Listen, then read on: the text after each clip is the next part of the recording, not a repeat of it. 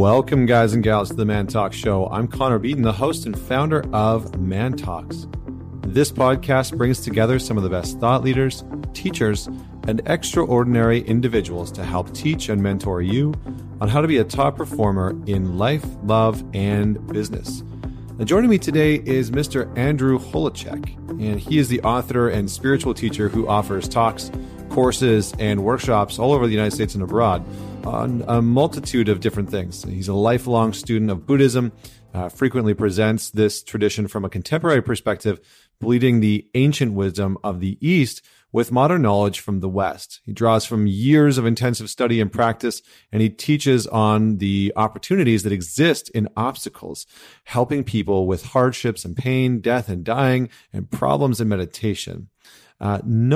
He's actually known as an expert, which is really interesting, in lucid dreaming, which is something that we actually talk about in this episode, and is really well versed in the Tibetan yogas of sleep and dream and meditation. He's an experienced guide for students who are drawn to these powerful practices. So he's the author of several books like The Power and the Pain Transforming Spiritual Hardships into Joy, Preparing to Die, Practical Advice on Spiritual Wisdom of the Tibetan Buddhist Tradition, Dream Yoga, Illuminating Your Life Through Lucid Dreaming, and the Tibetan Yogas of Sleep. Those are just to name a few. So really, Andrew has done some incredible things. He's studied and worked with some of the most profound teachers of our time. He spent years working in Tibet. He did a whole bunch of work, too much to actually get into here, but he's worked with the Dalai Lama and just some absolutely incredible people in the meditation space. And he's done some really, really incredible work to support people in Tibet. But today we're going to actually talk about meditation. So the majority of this episode is actually to give you a step-by-step, a 3-step guide on how to meditate and really break it down. So Andrew does a really great job of actually disseminating information that he has learned over decades of practice. He actually has done a 3-year meditation retreat. I want to say that again. He did a 3-year meditation retreat. So he actually spent 3 years just in meditation practice with Buddhist monks and really took that time to cultivate a deep sense of understanding around this practice. And so he breaks meditation down into 3 steps, which we're going to unpack over the course of the beginning part of the episode. And then we talk a little bit about lucid dreaming, what that actually is, how you can do it, why it's important. And interestingly enough, lucid dreaming is something that a lot of psychologists and psychotherapists will talk about. So if you're familiar with the likes of Carl Jung, he'll talk a lot about dream states and dream psychology and the archetypes of dreams. And so we're going to talk a little bit about lucid dreaming, how you can do that and implement it, and the benefits of it that can actually show up in your life. So this is a really, really great conversation. Andrew is really well known and really, really well known in the meditation community, in the Buddhist community. And before I bring him on, just a quick reminder for all the guys that are listening to this, definitely head on over to the Man Talks community, join the community there. We've got about 4,000 guys now from around the world. And it's growing quickly. And if you enjoy this podcast episode, or if you know some people in your life who would like to meditate but can't seem to do it, this is a wealth of information. So I'd encourage you to man it forward, share this podcast episode with just one person, and please don't forget to leave us a rating review. It goes a long way. And finally, a quick reminder: we obviously have the Alliance going on, which I'm leading. It's an incredible group of men that are diving deep into mindset, into finding purpose, into their relationships and developing a better level of intimacy with their partners. And it's a group that I lead online. It's an incredible group with some incredible men in it. So I encourage you to check that out at mantalks.com/the-alliance. So that's it. Without any further delay, please welcome Mr. Andrew Holecek. Connor, thanks for having me. Great to spend some time with you. Yeah, likewise. I've been following along with your work for a while, actually, and a friend of mine in the Man Talks community said you really have to have Andrew on the show. He'll add a ton of value, and so the more I dug into your work, the more I got excited to have you on the show today. So before we dive into all the goodness that we're going to talk about, maybe let's start with tell us a story about a defining moment in your life that made you who you are today. Yeah, interesting question.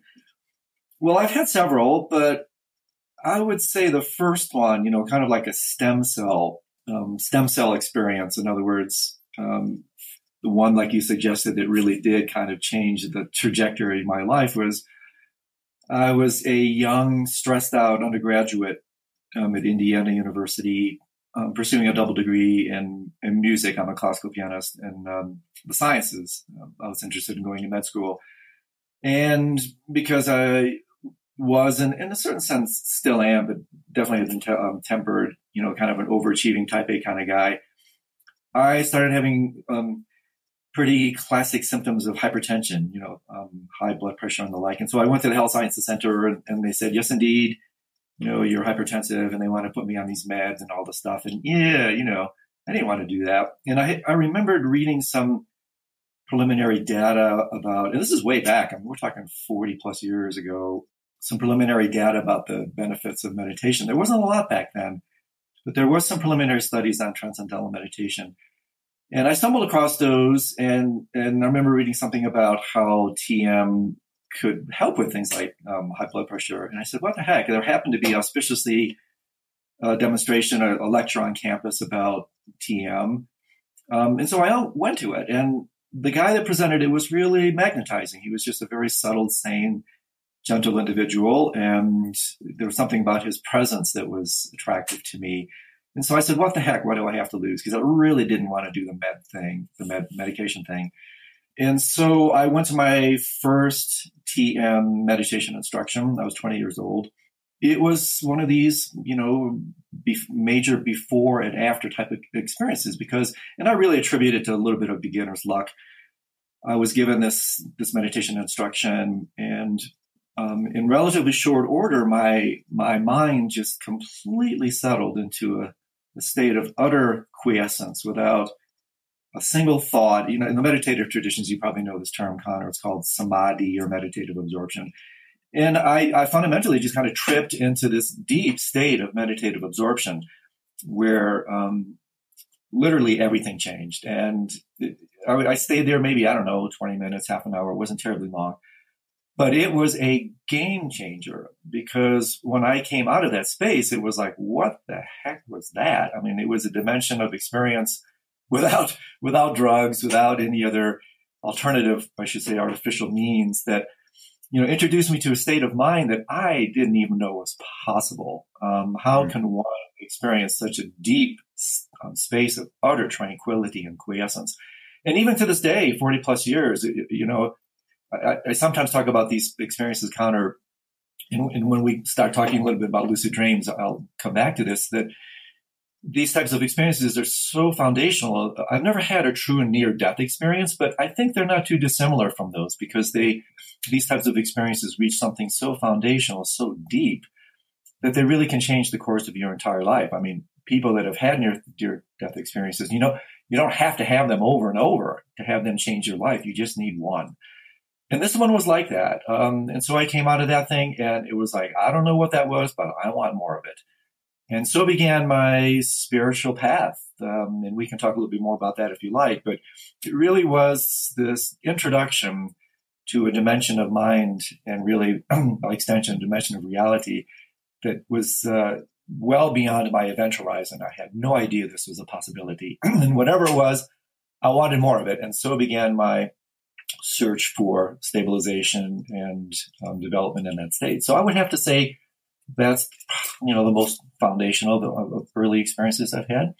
Yeah, I mean, I love your journey, just like your story in life, because it's so interesting to see the different paths that you've taken to get to where you are today. Like you got the double degree classical pianist, which I loved. I listened to some of your music before we got on the call, and because I actually have a degree in music as well, and I was a classical singer, I was an opera singer. And so it's interesting to see how these paths can take you in different directions. I'm curious if any of your work in music and meditation have come together. Like where I've always felt like the music has a special place in meditative states sometimes, and I'm curious to get your insight on that. Oh yeah, for sure, definitely, and cool for you with the opera thing. That's great.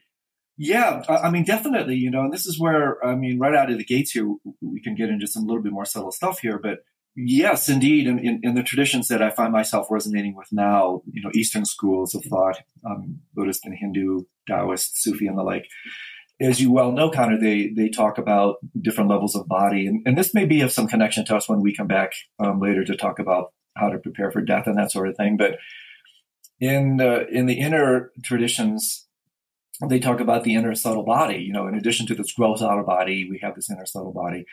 And Eastern medical systems target this body for health, like Chinese medical systems, Ayurvedic, Indian medical systems work with things like acupuncture, moxibusha, and the like. They target the subtle body for health, and spiritual traditions target the subtle body for transformation, for spiritual transformation. And so sound works at this level. Sound works at the level of the subtle body. And this is why when we hear extraordinarily beautiful music, and we feel our heart opening, or we feel something within our body, it's really the subtle body itself that's being tickled, you could say. It's kind of sympathetic resonance is taking place.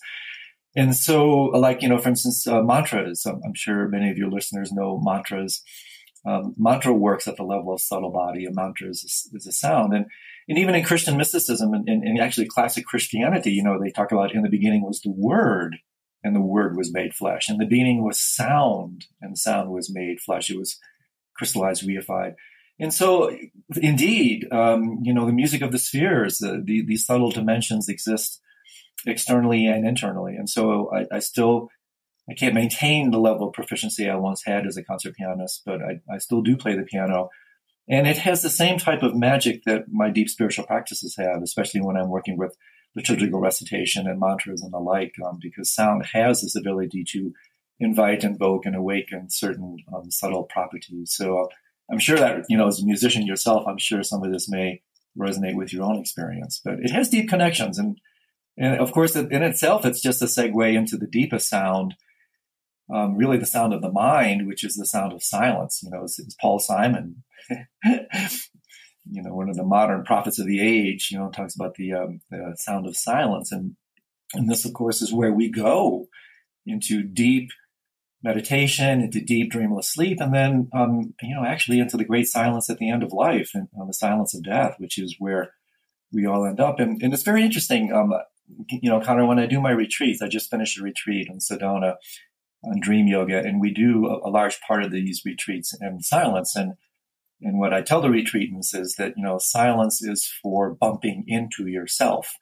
And so once the loud mind settles and, we can tune into that with music and mantra, that's just a stepping stone into the primordial silence, which is in fact our nature. And the deep meditative traditions allow us, and invite us to experience that. So that's just one way to, I think, talk about how outer relates to inner. Mm-hmm. Yeah, I mean, it's interesting, right? Because you're talking about this. I mean, it's interesting because in some ways you're talking about meditation as this practice of experiencing.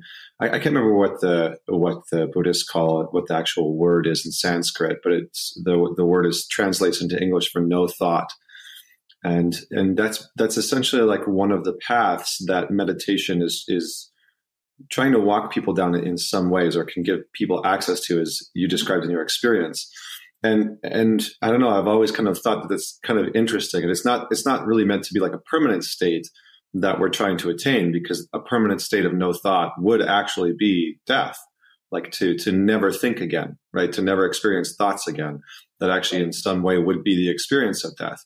And so it's very interesting that in meditation, we are sort of sampling this experience of what it's like to experience a brief moment of no thought, of that moment of death.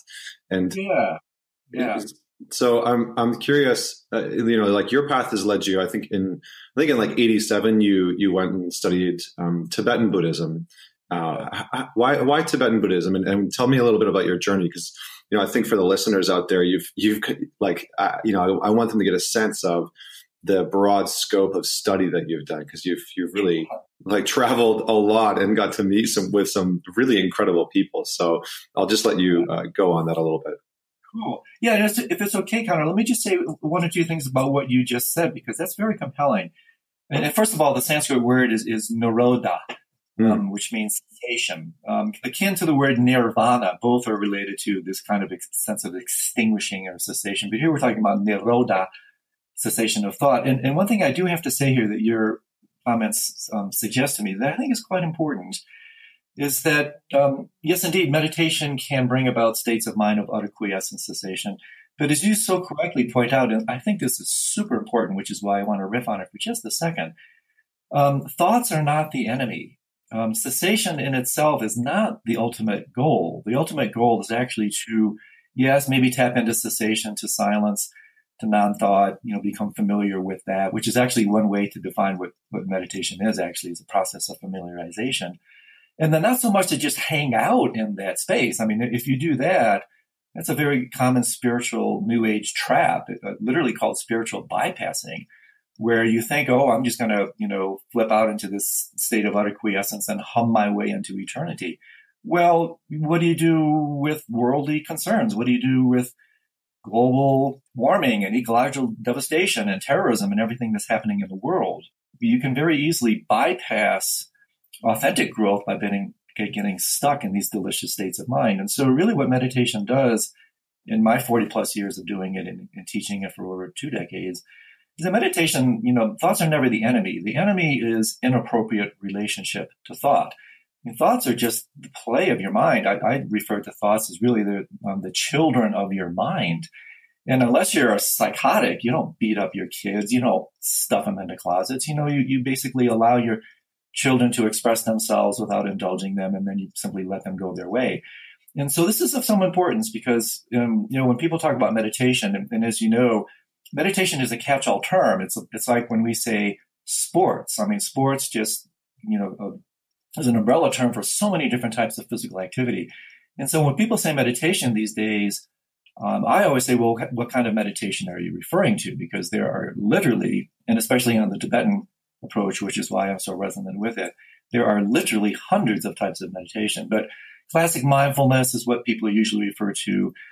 That's the big revolution these days, which is really beautiful. But even there, and again, I reinstate it, thoughts are never the enemy.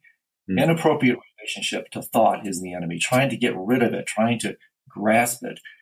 That's the issue, and that's what we work with. And so very often when people say, well, what do you really do with meditation? And I say, well, in a very real way, meditation doesn't change anything. It simply changes the way you relate to everything. And I think that's important, Connor, because otherwise it's very easy. We develop this kind of adversarial relationship. We start to wrestle with our mind instead of loving it. And in fact, when people are having a tremendous problems with their mental content, like, for instance, if they're suffering from insomnia and the like, a very classic issue, often I'll suggest to them, almost like a mantra, and it may seem somewhat patronizing or gratuitous, to say almost like a mantra, literally, love your mind, create a pasture. As Suzuki Roshi said, if you want to control a herd of cattle, you don't put them in a corral, you give them a pasture.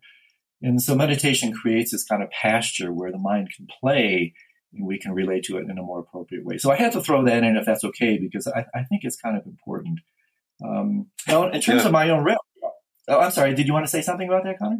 Yeah, I mean, I was just going to say, I like the positioning around the relationship to the thoughts, because you really hit the nail on the head there. I think where a lot of people struggle is that they do have that sort of aiming towards not having thoughts, because their thoughts are so challenging, maybe negative or confronting to be with, that they actually want to avoid them. And so meditation can seem very appealing to those people that are in those, sort of dark places, whether they're experiencing, a lot of anxiety or depression or depressive thoughts.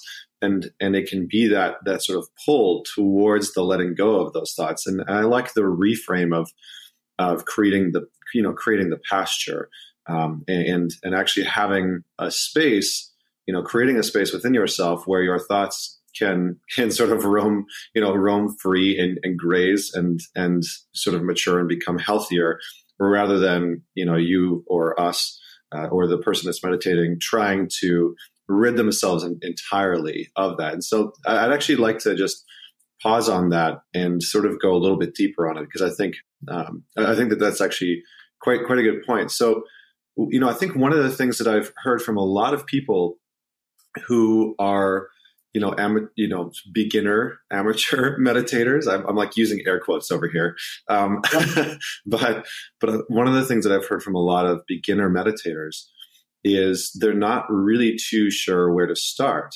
And I would imagine that meditation is much like, karate or any form of martial arts, where you have to establish a basis first and a very strong foundation before you try and, go deeper, et cetera. So in meditation, for you and what you've studied, what are some of the foundational pieces that people can come back to shift that relationship internally? Yeah, that's a great question. And I might have to ask you further refinements from your point. But, it first and foremost, honestly, it's coming back to the wisdom of your body. And if I'm understanding your question properly, Connor, if I'm not, please redirect me. But, on so many levels, meditation is extraordinarily simple.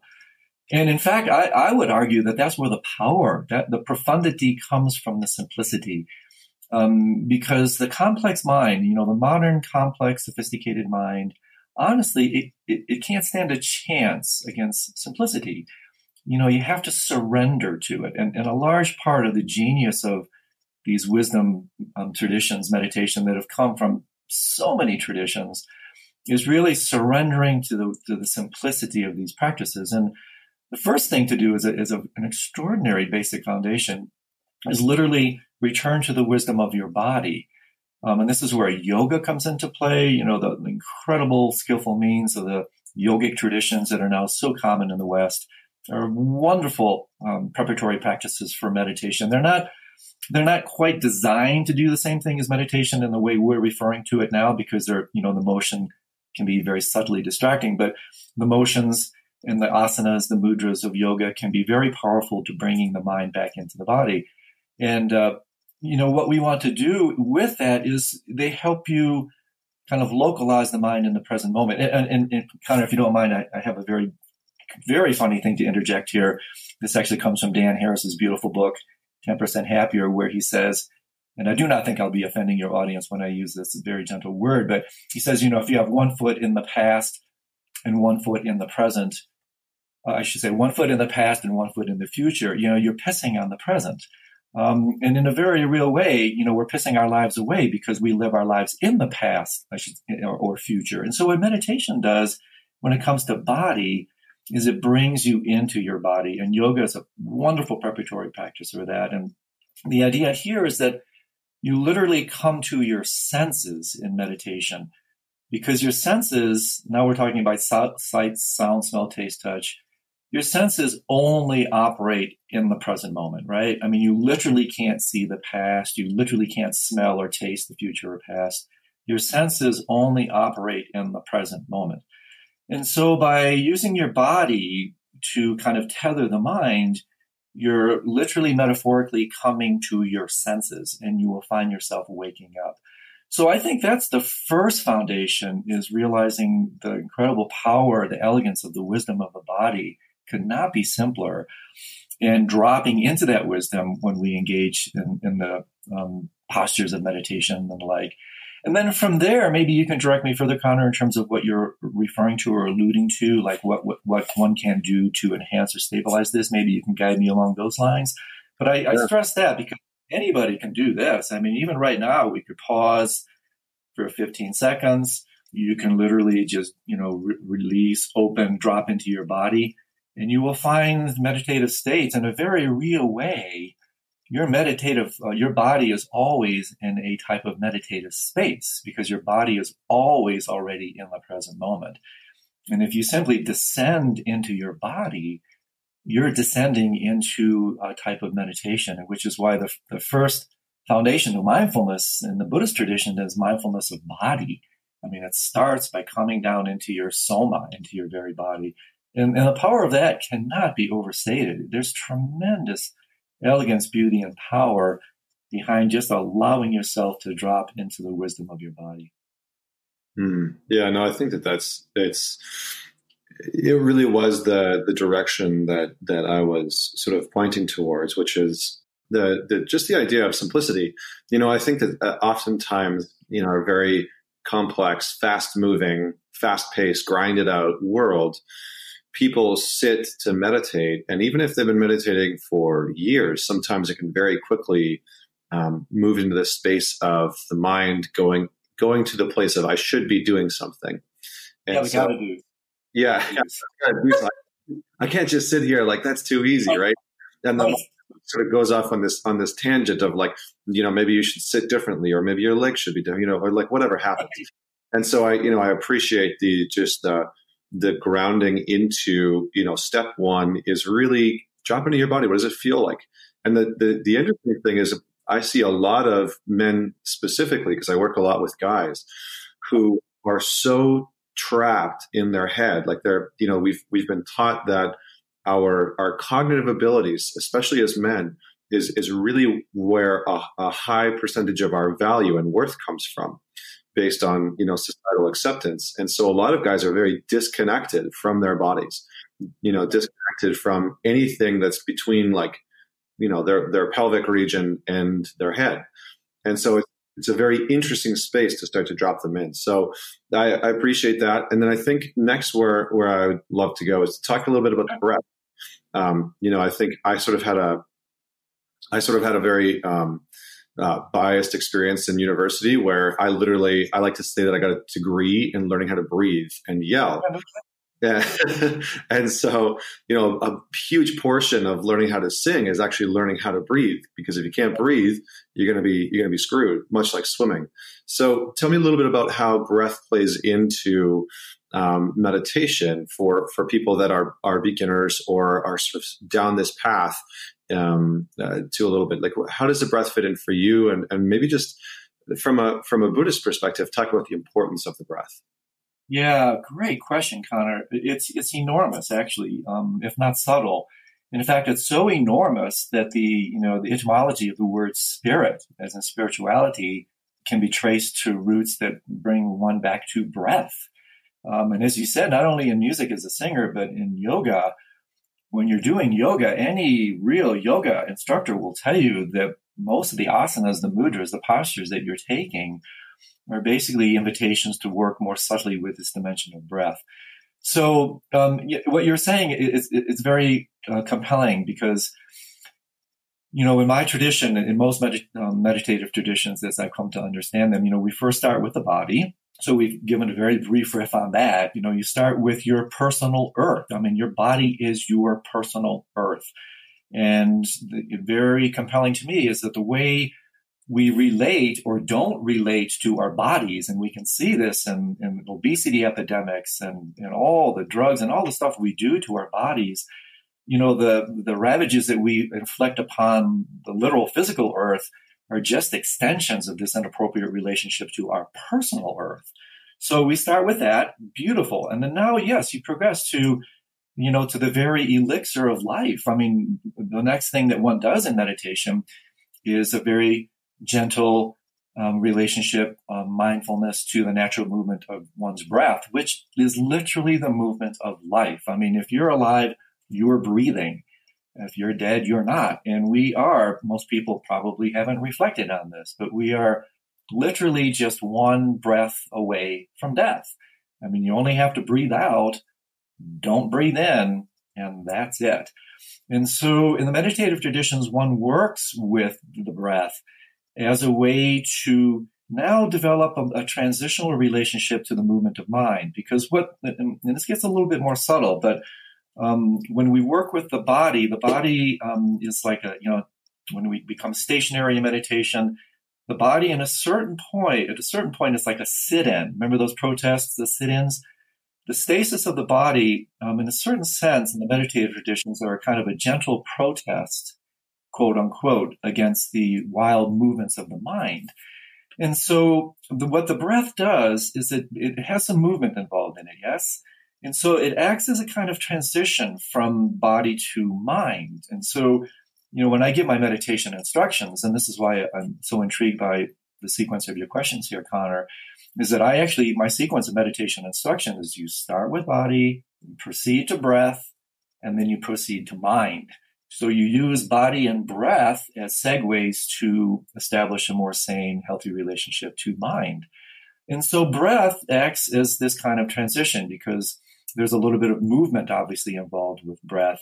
And that movement actually helps us slide into the natural movement of the mind, which of course, in the inner yogic systems, they actually talk about thought as nothing more than movement of mind. And so when one works with physical movement, when one works with respiration and the movement of breath, one is already developing a very subtle relationship to mind. And to give you a sense of this, to show you how deep this goes, pay attention to when you're really, really angry. You'll find your breath is very sharp and choppy and short. In fact, many studies have shown that people who are depressed have a very shallow respiratory capacity. They don't breathe deeply. And so there's a very intimate connection between breath and mind. And in fact, in the what are called the inner yogas, I mentioned earlier this idea of the subtle body. Not only does the wisdom traditions have meditations, yogas for the outer gross body, but they have meditations for the inner body, of which, by the way, lucid dreaming, which we may get to, is one of these. These inner yogas are designed to work with the inner subtle body. And these are actually called wind yogas. Because they're very subtle ways to work with this more subtle dimension of reality.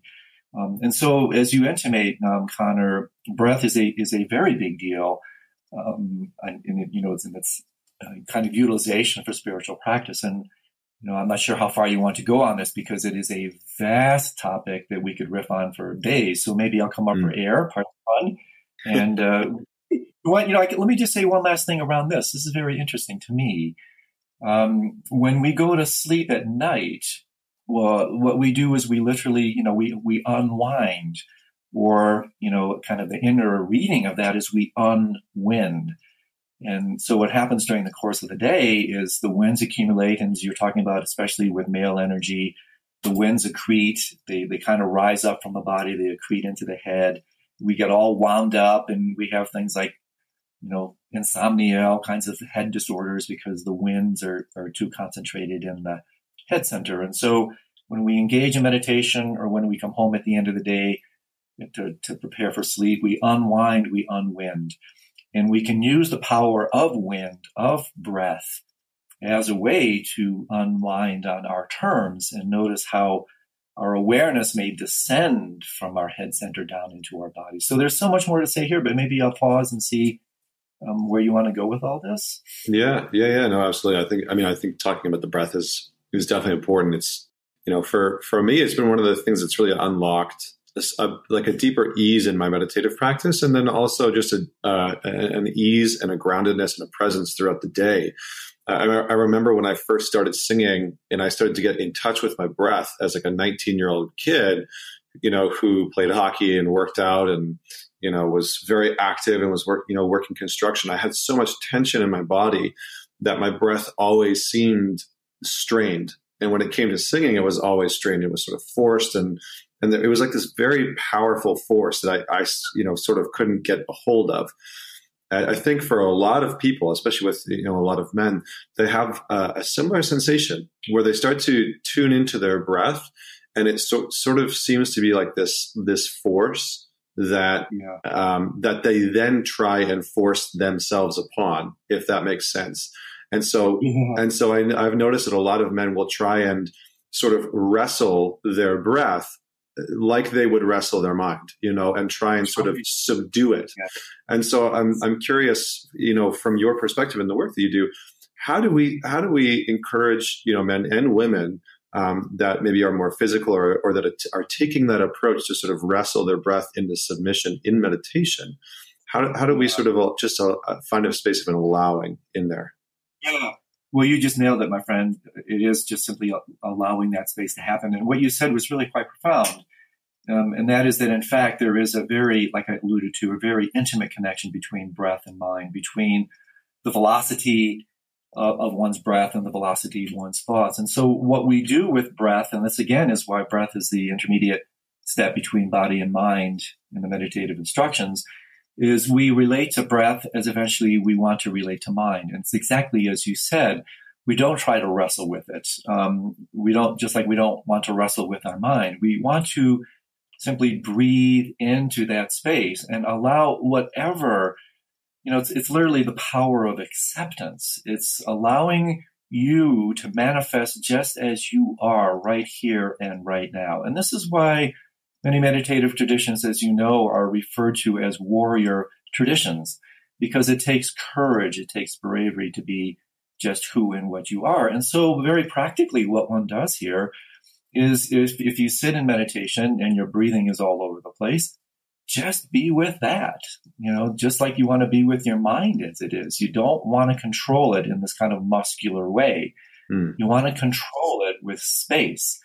And so you simply allow yourself, and if you're sitting in meditation and you're paying attention to your breath, you simply ride whatever is happening. If your breath is kind of roaring away, so be it. Just ride with that. Don't indulge it, but simply be aware of it. Give your mind that pasture, that space for the breath to simply express itself. And if you do that, you will also notice that, and this is the power, that your mind is also doing the same type of dance. You're just creating in this power of environment. And I have to say something here, Connor, that's really been very inspiring to me, that is completely applicable. This is a very beautiful story of Krishnamurti. I'm sure you've heard of him, the great theosophist who taught for some 70 years, an amazing individual, worked with scientists, with incredible sage. And allegedly towards the end of his life, he was once asked, what is the secret to your contentment, to your happiness? And his response is so disarming. He simply said, I don't mind what happens. I don't mind what happens. And so this applies so beautifully here, that when you're sitting in meditation and, you have this self-imposed, bar that you've created for yourself, this is where, again, the only problem is our erroneous definitions of what we think meditation should be. We set this bar of, I shouldn't be thinking like this. I shouldn't be breathing like that.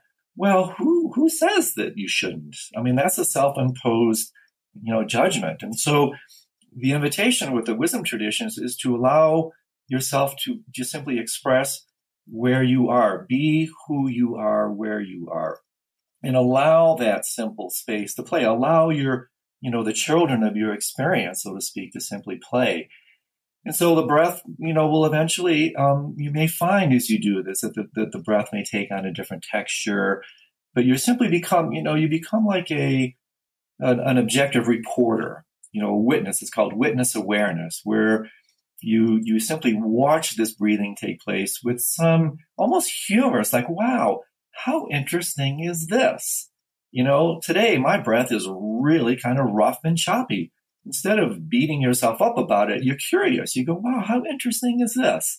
Let's just be with this.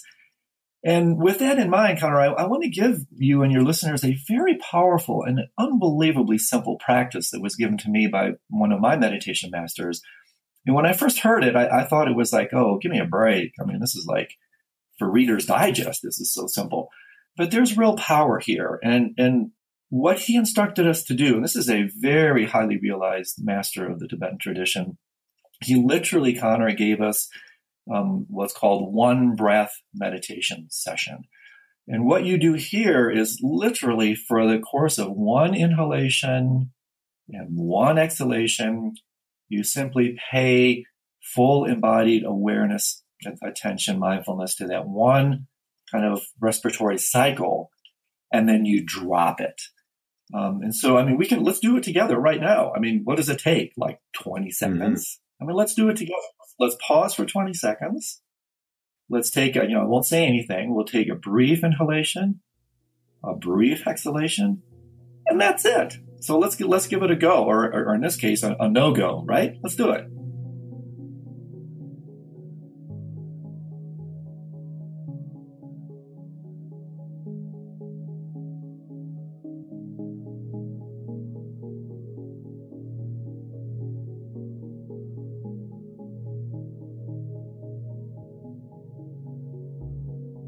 That's it. And so when people come to me, I've been teaching meditation for over 20 years. And when people come to me and they tell me they can't meditate, I do two things. First of all, I say, well, please share with me what your definition of meditation is. And usually what I discover is their meditation is fine. It's their definition of meditation that needs work because they kind of put themselves in, I got to be like this guy on the mountaintop, sitting without moving, full of peace and tranquility. And, then they set these bars that are just unreasonable. And then secondly, I say, well, okay, let's work on our definition. Let's refine that. And then the second thing I say is, hey, let's pay attention to one cycle of respiration. Can you do that? Woo! A 4-year-old can do that. And I go, that's it. That's meditation. And so you sit, we don't have to have these long sessions. In fact, in the higher stages of the path, they often say short sessions repeated frequently are really the secret. And so if we refine our understanding of meditation, and this is no small thing, really understanding what meditation is and what it aspires to do, you will discover that most of the time people have problems with their meditation because their definition's a little bit skewed. And then secondly, if one can simply abide in a cycle of one inhalation and one exhalation, I do this when I'm at a stop sign, when I feel energy contracting around a developing difficult conversation or situation. I kind of do a kind of instantaneous retreat. I do a very brief meditation retreat where I connect to my body, I connect to one breath. And I'm telling you, my friend, this is profound in terms of kind of creating a sense of space. It ventilates the situation. It's like your mind is breathing because you're connecting to these qualities of one's breath. And so I have found these to be extraordinarily helpful because they're so applicable. And again, it's just a way of using what we already have and coming to the wisdom of our senses, coming to the wisdom of our body. I like that. It actually reminds me of when I was singing, and my teacher, I had a tendency to really breathe in deeply when I was singing. And I'm sure that we all do this to some degree when we're playing sports and whatnot, but I would really breathe in. And he stopped me one day and he said, you don't need to take a breath in for the entire song. You just need to take a breath in for this phrase. And it was so funny because I was also studying with him because he was well versed in Jungian psychology and Zazen, Buddhism, and so I was also working with him outside of that. And I thought, how applicable is that to my meditation? I don't need to breathe in for the full 20 minutes. I just need to breathe in for this one moment. And that really helped shift something within me where I was like, oh yeah. And I could actually just sort of sigh into it and really breathe into it. So, okay. So that's body, that's breath. And maybe quickly before we talk about death and lucid dreaming, how does the mind fit into this? What do we do with the chaos of the mind once we reach that third stage? Yeah, it's terrific. Right. So this is great. We're basically giving meditation instruction here. Love it. So yeah, body, breath, really life 101. And so what that then does is it creates a container. It creates a kind of, what I refer to as a kind of contrast medium. And by that, what I mean is that, and this is important because it'll help people relate to the frenetic, discursive, kind of crazy monkey mind that we all have, is that one of the reasons we engage with stasis, we sit, we breathe, is in a certain sense, we're removing the camouflage of daily activity. In other words, during the course of our busyness, our busy lives, we're so busy, we're so active, we simply can't see what's taking place in the inner subtle landscape of our minds and our hearts. And by the way, this is also important in both Sanskrit and Pali. The word for heart and mind are the same. It's chitta. So when we talk about mindfulness, really, we're also talking about heartfulness. It's not just a cognitive event. Mindfulness is a true heart-mind event. It's also embodied. It's visceral. And I think that's quite important because otherwise it seems like this kind of mental, cerebral gymnastics. And that's just a very small part of it. But, as we sit in meditation, we're in a certain way creating a kind of contrast medium of stability, stasis, like a canvas, that now allows us to see what we maybe have not seen before. In other words, we can now paint our mind on this canvas. We can see the display of our mind in a way that we couldn't see before because the camouflage was there, busy mind masked by busy lives. And this is super important to point out at first, because usually when people meditate, and I've heard this 1,000 times from my own students, they come to me and say, my mind was never this crazy. My mind was never this wild. Meditation is making things worse. Well, it's actually not. It's simply allowing, pardon the play, allowing you to see how bad things are. In other words, it simply allows you to see that your mind has been this way. It's not making things worse. It's just simply allowing you to see. And so with that said, then what we do, and again, it's so graceful. It's so beautiful, really. We sit in meditation, we breathe, where, that's kind of the contrast, that's the background. And of course, within a microsecond, a thought arises, an image, regret, anticipation. And usually, we capitulate to it. We get lost in it. And just ever so briefly, parenthetically, since you mentioned lucid dreaming, right here, Connor, right here is the basis of non-lucidity. In other words, whenever we get lost in thought, whenever we go along with an image, that's where non-lucidity, non-awareness is born. We can come back to that. But the idea here is a thought arises, which happens, tens of thousands of times a day. Not a problem. Not a problem. A thought arises, and the invitation here is to simply, recognize that thought. And the actual meditation instruction that I was given is you simply say to yourself mentally, it's kind of a mental act of recognition. You simply say to yourself, oh, thinking. And then you come back to your body and breath. In the label thinking, it's not a reprimand. It's not like you're taking out a hammer and squashing the thought. No, the label thinking is an act of recognition that your mind has strayed. There's nothing wrong. You recognize it. It's like, popping a bubble with a feather. It's very precise, very gentle. And then you just come back. And you just come back. And all the while, this entire process is held within this container of tremendous kindness, tremendous gentleness, tremendous, you could say, truly love for the contents of your own experience. And it's as if, in Shambhala Buddhism, they talk about it, you hold it in the cradle of loving kindness. It's as if you're cradling a child. In this case, it's just your mind. You're holding it in this environment of your body and breath. And that holding environment allows these thoughts to play out without problem. And as one does that, one will quickly realize, oh my God, these thoughts really aren't a problem. They're just what my mind does. My mind just thinks. That's not a problem. Let it think. Let it play.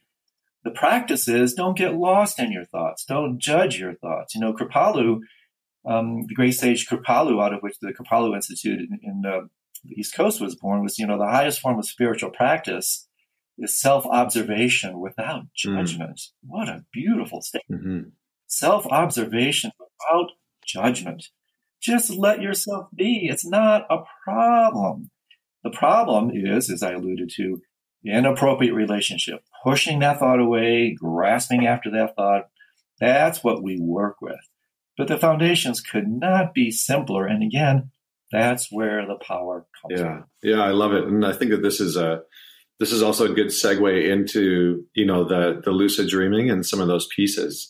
So thank you for outlining that, because I feel like inadvertently, I didn't intend for this to happen, but inadvertently we've kind of given the 3 steps to a meditative practice, which I think are very profound in many ways and much simpler than I think most people would realize, so I really appreciate you diving into that with me. Yeah. So tell me a little bit about lucid dreaming. Like, I think a lot of people hear about this, and I've played with this quite a bit, being someone that has studied a lot of Carl Jung and Jungian psychology and archetypes, and I'm always fascinated by dreams. But maybe first, if you could just define, for those who don't actually know what lucid dreaming is, if you could just define what lucid dreaming is, and then why it's relevant and important for people. Yeah, great. This is my big passion these days. I'm writing extensively on it and launching some cool stuff, which maybe I can say at the end. But lucid dreaming is, that's magical moment when you're in a dream and something will clue you into the fact that you're dreaming. And all of a sudden, what happens is you actually awaken in the dream. So you're dreaming, something clues you into the fact that you're dreaming. And then you simply wake up within the dream. So you're dreaming and you know it. And it's been scientifically proven, 1975, 1977, by colleagues in England and then Stanford University. It's been unequivocally proven over and over and over again. So there's no doubt whatsoever that this is a legitimate experience. And in fact, I have to say, I read a most marvelous book a couple of weeks ago, Matthew Walker. The book is called Why We Sleep. It's an incredible distillation of information about the incredible importance of sleep and dream.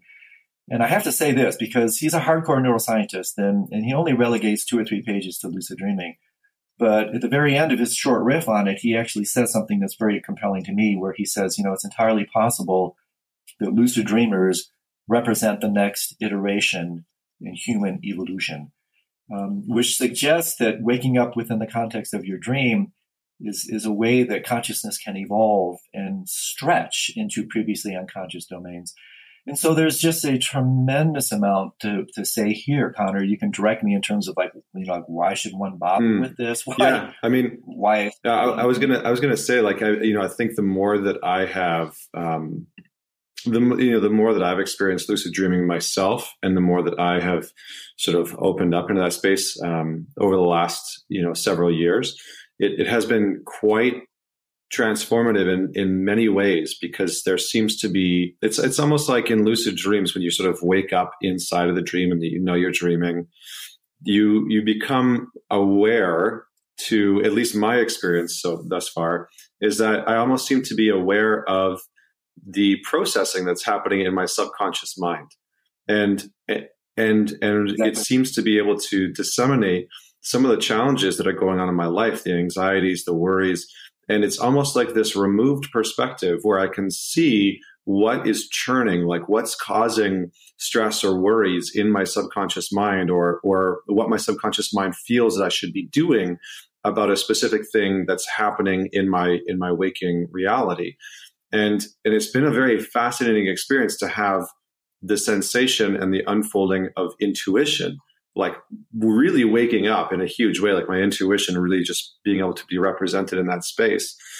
So yeah, so why don't we just move into the space of why it's important for people to start becoming aware of, and then how do you actually prompt that? Because I work with a lot of clients, and one of the first things that I say is start becoming aware of your dreams. And most people will have been like, oh, I haven't been aware of my dreams in decades, So maybe I'll leave that to you for right now. Yeah. Again, there's so much to say here. I mean, I published one book. I'm writing 3 others on this, so it's a huge part of what I'm doing now. But you said something that's very compelling to me, Connor, when you talked about this kind of ability to work with your subconscious and then the even deeper unconscious mind.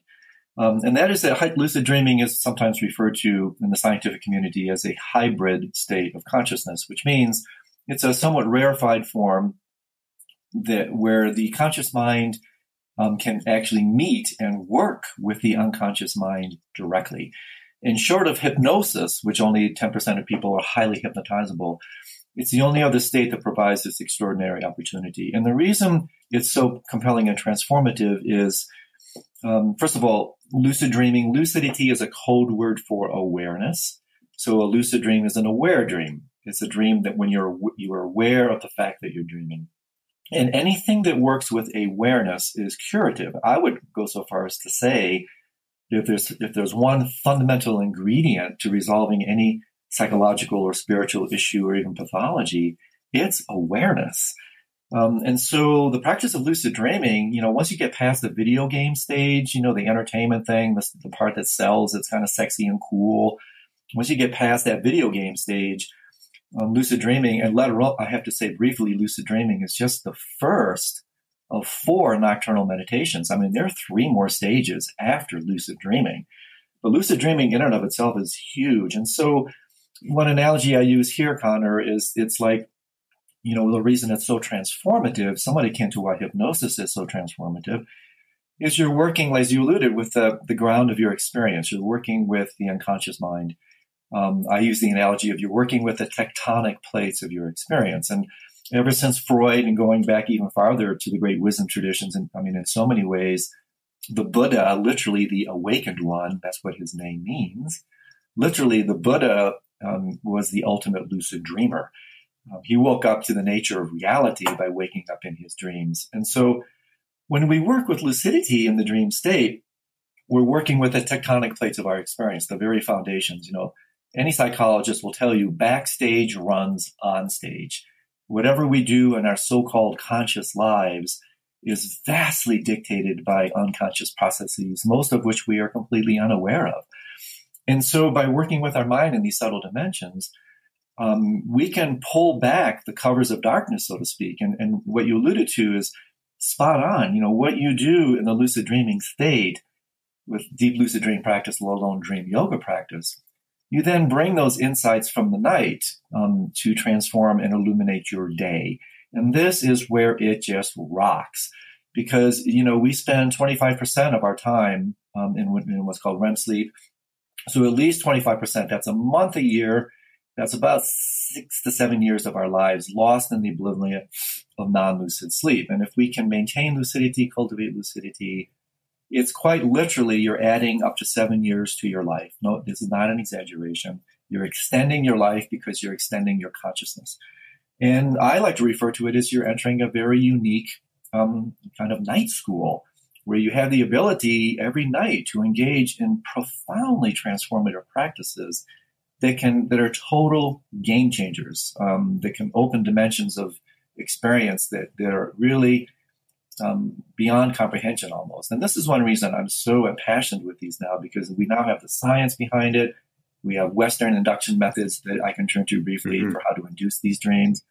And then just incredible spectrum of application, how you can work, what you work with in your dream state not only affects your mind, it also affects your body. So you can do things in the dream state that improve physical performance, resolve nightmares, the amount of data here is almost too good to be true.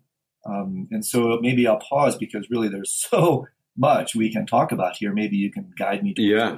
I would love, I'd love for you to maybe just give a little bit of insight into how people can start to cultivate or sort of induce this state, because I think that's probably the best place to go. Yeah, that sounds great. And so, in a form of kind of stealth help, I like this term. There's more going on than meets the eye. We've been doing it.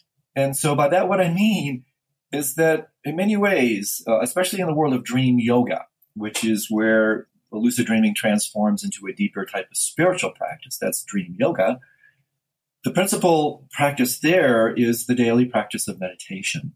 And this cannot be overstated. I alluded to this ever so briefly in our instruction, is that the reason we're non-lucid to our dreams at night is because we're non-lucid or non-aware of the contents of our mind during the day. It's like the great poet Kabir once said of death, also applies to dream. What is found now is found then. Or in this case, what is not found now is not found then. And so many studies, this is not just metaphysical mumbo jumbo, many studies have shown that meditators have more lucid dreams. And in the mind of a meditation master, all their dreams are lucid, all of them. And it makes total sense, because if you maintain awareness, lucidity in the context of your daily meditation practice, that proficiency naturally extends into the dream state. So if you want to have lucid dreams at night, practice lucidity during the day. Meditation is what I call a super technique. Meditators have more lucid dreams. Now, more specifically, like if people really want to rock it, you start with developing a dream recall. Whether we know it or not, we have at least 5 dream periods. These aren't just dreams. These are 5 dream cycles every single night. And we're dreaming whether we know it or not. We're dreaming whether we're lucid to it or not. And so we start by cultivating dream recall with a dream journal. You have a little dream journal on your side, and you make you set the intention before you go to sleep. I want to remember my dreams. And you start to write down little snippets of your dreams. And as you'll find, if you persist, you'll start to remember more dreams. Your dreams will stabilize. And then you set a very strong intention. This is the other super technique, as I call it. the power of intention cannot be overstated. And in fact, I went to a dream yoga seminar not too long ago where this dream yoga master, the only induction method he gave for lucidity in dreams was intention. And intention is a very interesting word. It literally means to stretch towards. And so we want to stretch the conscious mind into previously unconscious domains. And by this, what you do, again, it could not be easier, is throughout the course of the day, and especially just before you go to sleep, you set a really powerful intention, and you really mean it. You don't just flap your lips. You really mean it. And you say something to yourself like, tonight I'm going to have many dreams. I'm going to remember my dreams. I'm going to wake up in my dreams. And you really mean it. The power of intention cannot be overstated. And then, scientifically, a very clever thing you can do, this was discovered by a number of scientists, is what's called the wake and back to bed method. And by this, what one does is the latter parts of the evening are usually when we're in dreaming sleep or REM sleep. It's what I call primetime dream time. And so what you do here is called the wake and back to bed method, is you set your alarm to go off about 2 to 3 hours before you normally wake up. You stay up anywhere from 10 minutes to a half an hour. Do not go to your electronic gadgets. Do not turn on lights. Maybe engage in some simple meditation. Maybe engage in very, subtle contemplations and reinstating your intention. And then you simply go back to bed. And studies have shown that this wake and back to bed method can increase your chances of lucidity by up to 2,000%. That's a 20-fold increase. And I find it to be extremely effective. And then outside of that, Connor, there's just a host of techniques, tips, gadgets, tricks, I think well beyond the scope of what we have time for today. But the basic idea is that lucid dreaming is absolutely positively something that one can learn, just like any other, enterprise, playing golf, playing the piano. This is a skill that you can develop. I've been doing this for some 40 years. It's like second nature to me at this point. I'm not special. I've just been doing it for 4 decades. And to me, I could not be more impassioned about it because, the way it's transformed and illuminated my life is just beyond belief. And I'm so passionate about these practices is because I see their potential for psychological and spiritual growth. Yeah, no, I think that's phenomenal. I love the explanation and just how to get into it. And I know that we're pretty much wrapped up for time. I feel like we could have a 2-hour long conversation on some of these things and really do a deep dive into lucid dreaming and some of these other pieces. But, where I just wanted to end things off on is, you talk a lot and you've written extensively around preparing for death. And, I think it's such a fascinating topic, and I might have to have you back on and just actually dive into that for an entire hour. But I'm curious as to, just why. Maybe if you can just unpack a little bit, if anything that we were talking about before is relevant to preparing for death and how one actually goes about that and why they should. Yeah, right. Well, again, another beautiful question and a voluminous one. Yes, so much to say here. We have in the West a very unfortunate relationship to death. We live in denial of it. We think it's a defeat. We feel that it's, the ultimate blackout. But this is unfortunately a very kind of nearsighted, short-sighted way of viewing. In the Eastern traditions, well, let me back out. In the West, the analogy I use, Connor, is we have a relationship to consciousness that is somewhat linear.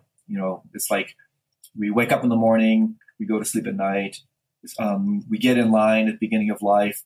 We reach the end of the line when we die. We go online, we're offline. It's kind of yes, no, black, white approach that I relate to the Western light switch. You're either awake or asleep, dead or alive. But the Eastern traditions have a much more nuanced relationship to death. It's basically, it's not really yes, no, alive, dead. It's basically replacing the light switch with a dimmer. In other words, mind simply goes from gross to subtle to very subtle. And this is why we had this brief interjection earlier in our conversation about subtle body. So when we die, we don't, it's only gross states of mind, gross states of body. Yes, for sure, those die. But there is a part of you, and for Westerners, this is like an incredulous assertion. But the great wisdom traditions are unequivocal about this, and my experience resonates with it, is that there is a part of you right here and right now that does not get old, does not get sick, does not get Alzheimer's, AIDS, and dementia. There is a part of you right now, quite literally, that does not die. It's literally called the changeless nature, the deathless nature. And it's only because our minds are so loud, so outward bound, so gross, so preoccupied that we can't see, witness, listen, and become familiar with these subtle states. And so the meditative traditions, they allow us, the great jingle actually comes from Christian mysticism, goes like this, is if you die before you die, then when you die, you will not die. What a beautiful cryptic statement. And what it means is that if you die, in other words, if you let go of, differentiate from, release all these gross levels of attachment to body and to thought and the like, and then, gradually transition your identity to these more subtle dimensions, which parenthetically, by the way, these are revealed every single night when we sleep. And this is why dream meditation masters, not only are they lucid in the dream state, and this may also seem unbelievable, they're actually lucid in deep dreamless sleep. Their mind is always on, so to speak. And so, yes, there's so much to say here, my friend, that, I would argue that if we simply opened our eyes, opened our hearts, and silenced ourselves, we could bear witness to these subtle dimensions of our being, gross to subtle to very subtle, that simply do not die. And this is a game changer. You can imagine if you can die before you die, if you can establish these subtle relationships to your subtle dimensions, think about how it transforms your relationship to the end of life. Instead of, raging, as Dylan Thomas says, he's the archetype for the Western world, right? Rage against the dying of the light. Do not be gentle into that good night. Old age should burn and rave at close of day. Well, that's a Western fallacious way of looking at it. The great poet Rabindranath Tagore counters that when he says, death is not extinguishing the light. It's simply putting out the lamp because dawn has come. And so if we wake up early enough, we can see the dawn. We can see these subtle dimensions. We can die before we die. And this is a total game changer. It'll give you tremendous confidence and ease at the end of life. It'll help you with relate to others as they're dying because you realize the deeper vision behind it. And I have to say, when I was doing my research for my book, Preparing to Die, I was just stunned by the utter unflappability. I was able to interview several dozen really evolved beings, in my opinion, and they were completely, utterly unflappable in the face of death. It's like, they know something we don't. But we can know what they know. We can discover these processes. And again, maybe we can chat more about this later, but it's an incredibly compelling, provocative way that we can use. Meditation prepares you for this.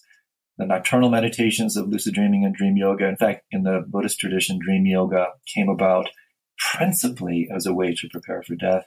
There are so many very practical ways that one can prepare for this final journey, this final transition, and really relate to it quite literally, and I'll end on this, transforming the greatest obstacle in life into the greatest opportunity, and literally transforming it into a once-in-a-lifetime opportunity. And that's quite a gift that these wisdom traditions have given us.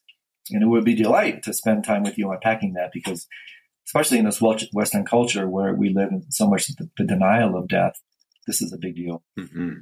Yeah, no, I think it's such a valuable topic, and there's so many different pieces around that we could definitely dive into, and I think we will have to do that, because I think that's a conversation that I would definitely enjoy having. So, Andrew, thank you so much for joining me on the show today.